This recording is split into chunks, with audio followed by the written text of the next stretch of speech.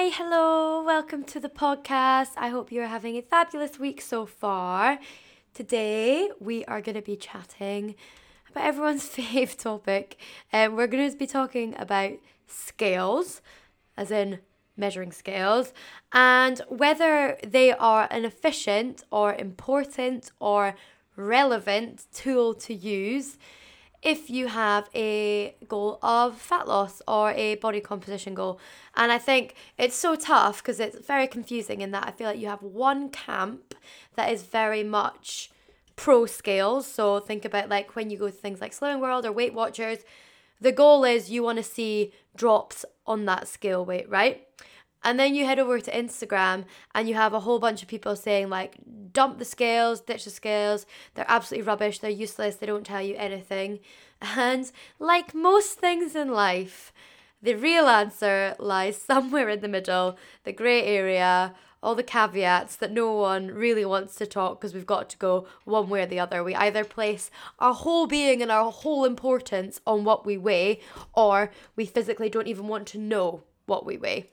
So the quote unquote healthy, perhaps, place to be is somewhere in the middle. And this is coming from someone who doesn't actually really weigh myself, but I don't have a body composition goal, so it's not something that's necessary to me at the moment. But I have clients who do have body composition goals, and that includes fat loss.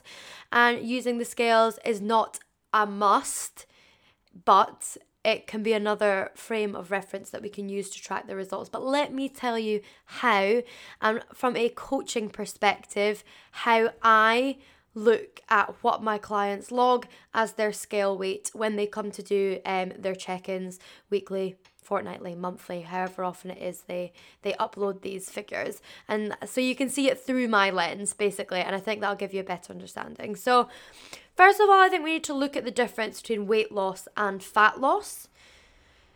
Ultimately, if you are someone who is in a quote-unquote normal kind of BMI range, the chances are your body composition goals might be building a little bit of muscle, losing a bit of fat to be a bit more toned. And that's a general sweeping generalization, but that's what people come to me for, so that's what I'm used to. Okay?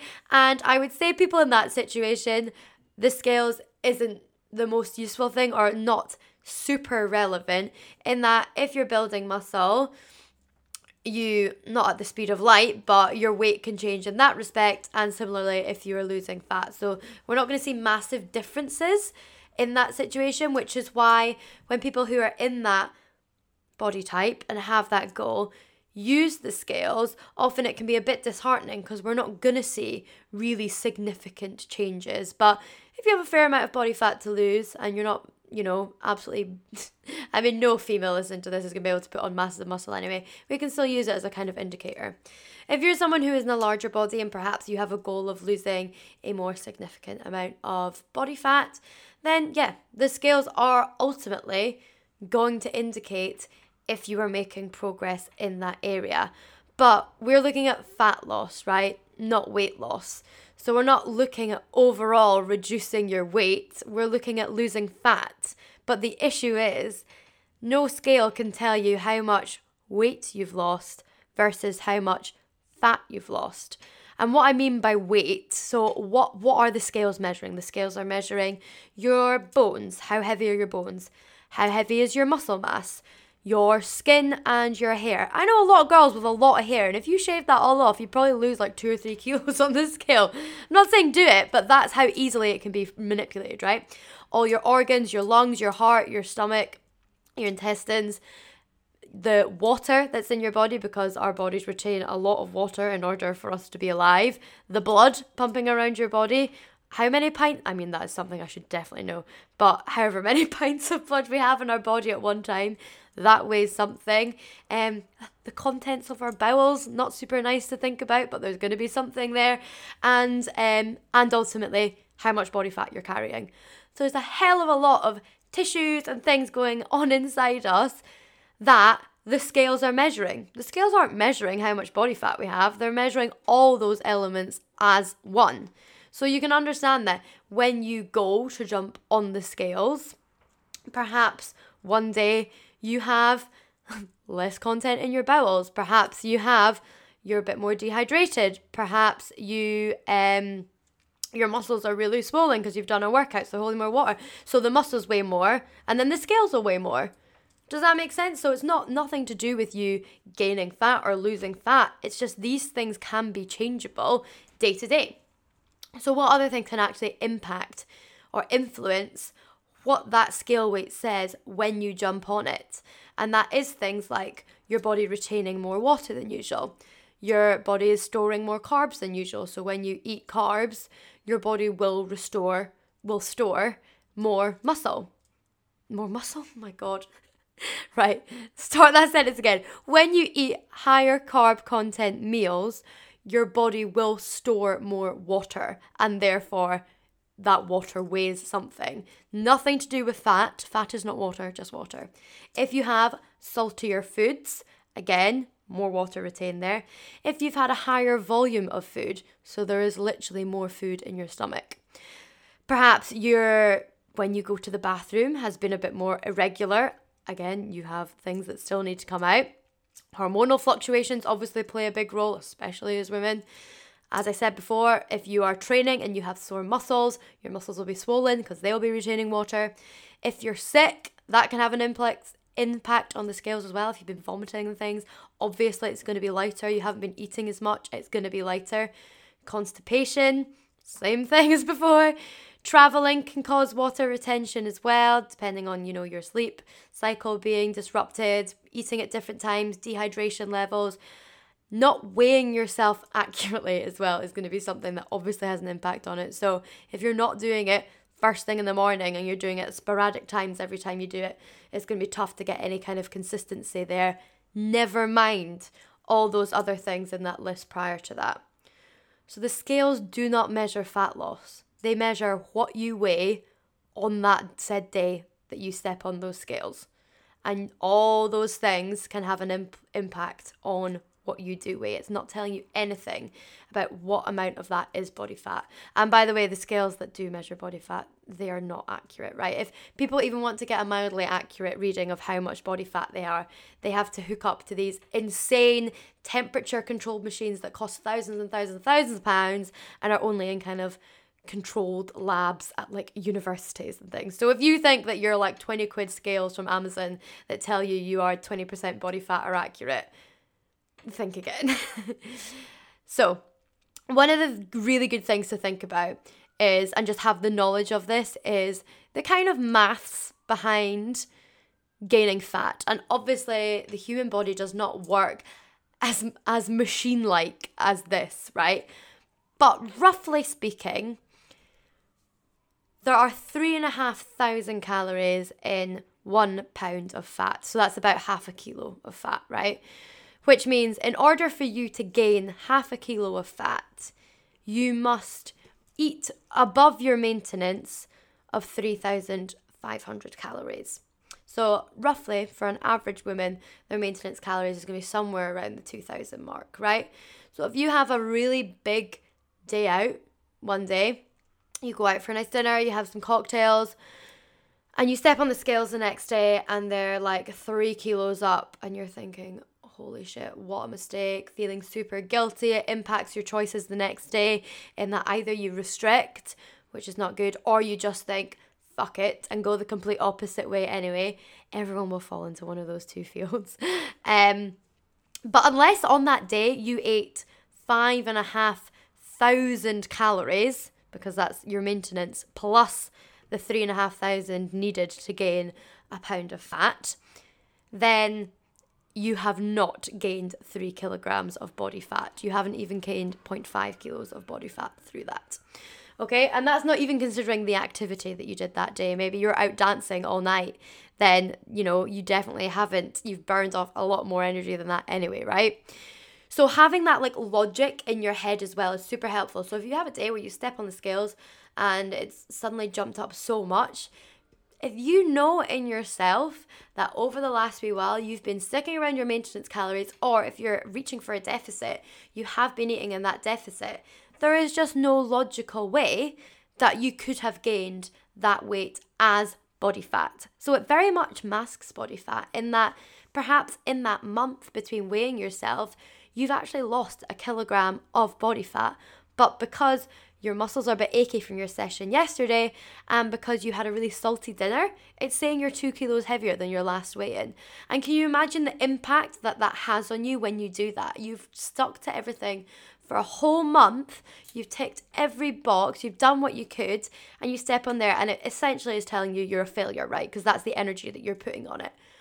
What kind of impact is that going to have on your mindset? I very much doubt you're going to turn around and say, right, that's it, I'm so determined, I'm going to do it again this month. It's not. It's going to make you feel like shit, and the chances are that day you're going to feel upset, you're going to look at your body differently because you're going to just think it's going to impact your body image, as it so often does. Is it going to impact your food choices that day? Are you going to go into that fuck it mentality? So having that moment where you can step back and think logically and know, I know for a fact I have not created this surplus of 3,500 calories. Or if you've gained 2 kilos, then I don't know what even that is, 14,000 calories worth of surplus over this last month to have gained this weight. It's just illogical, okay? So ultimately, this boils down to what are my views on using the scales, and should you use the scales? And like I said at the beginning, if you are someone who has a significant amount of body fat that you're looking to lose in this journey, then they are going to reflect that over time. Ultimately, you can choose not to do it, because I encourage my clients to take progress photos, and I encourage my clients to take tape measurements as well. Now, I do not need a set of scales to tell me if someone's waist has gone down 2 inches that they've lost body fat. That is a clear indicator that there are changes, and visually that's going to be very clear as well from those photos too.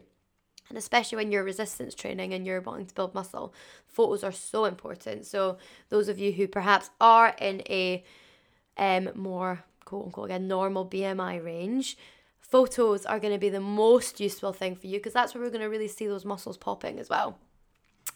You can choose just not to do it as well. There's no one that I force to do scale measurements with, as long as they're doing those other points of reference. If someone doesn't want to do tape measurements, they find them faffy, then we could do photos and scales. But ultimately, you have to feel like you have a good relationship with the scales. I think completely blocking them out altogether and thinking, I'm not doing it because it just sends me into a spiral, it's kind of similar to saying, like, oh, I don't have these foods in the house because I'll just eat them all, right? You're not addressing the problem, are you? If, the food thing is a whole other podcast. But eating those foods, what happens when you are exposed to them? Are you going to feel like absolute shit and you're not going to be able to control yourself around it? No, because you haven't built up that trust in yourself and done the work to heal that little niggle in your relationship with food. What happens when you go to the doctors, or for some reason you have to know your weight, and then that just sends you into a spiral and ruins your day for whatever reason? It's not great, is it? Again, something I force on no one, but something to think about. If that's you, just saying, like, why is this having such an impact? And perhaps some of the things I've said in this podcast maybe changes your perception on it a little bit, because that's all it is, right? It's perception. And for those of you who are clients, understand that for me as a coach, if you're uploading your weight weekly, I'm not even looking at the scale weight until we're like over 4 weeks down the line. And especially as a woman as well, that you're going to have such variations in weight around your cycle. The scales are an indicator of long-term weight changes and long-term fat loss. The scales cannot tell us the short-term changes in fat loss. So for me as a coach, I'm looking primarily at your photos first, then I'm looking at your measurements, then last, I'm looking at your scale weight, and only when we have enough data to show the scale weight in a trend over time. And it's one of those things, if we zoomed in on your weight, if you were doing it every week, it would kind of look like a roller coaster, go up and down and up and down and up and down and up and down. Whereas if we zoomed out and looked at it over 6 months, we want that up and down, if you can imagine it, to go up and down, but gradually going down. So the peak of each up is getting lower and lower and lower down the graph as we go through this journey. So that's ultimately where I would look at the scales from a coaching perception. So not thinking that you're checking in with your scales and that I'm looking at it and I'm thinking, oh my God, she's such a failure, just like I'm sure you have thought in your own head as well. I'm hardly even referencing it. It's a red flag if we get to 8-12 weeks down the line and it's nothing, or it's gone the other way perhaps, and you are someone who has a significant amount of body fat that you're looking to lose, and that's your goal to lose. That's when I would say, okay, very bit peculiar for the not to move. Where can we be looking at? And it's not like I'm waiting till you get to 3 months in before I'm like, it's not working. There will be other signs that we can pick up that it's not working, trust me. But the scales, as I said, is just one other way to look at things. So I hope that was eye-opening to you. A really interesting thing that can do if you are quite neutral on the scales or looking to become more neutral on the scales is actually, and it sounds like it's going in the complete opposite direction, right? But weighing yourself daily can be incredibly eye-opening because you will see just how much it fluctuates. Even if you did morning, night every day, like you'll see how much it fluctuates that you'll actually be like, geez, like why did I put so much emphasis on this in the first place? So as much as that sounds like it's obsessive, like it's not. It's more of a experiment, should we say, for you to understand how. I mean, I know I did that once, and my weight fluctuated like over 3 kilos between morning and evening. Like, can you imagine if I was someone who was like nervous? That would throw me like literally off a cliff if I thought like I wouldn't eat the next day. Well, old Josephine, not now. Old Josephine would have freaked out and she would have restricted the next day, which we all know what that leads to. It leads to completely overdoing it at the other end, doesn't it? So, yes, ramble over. I hope that made a lot of sense.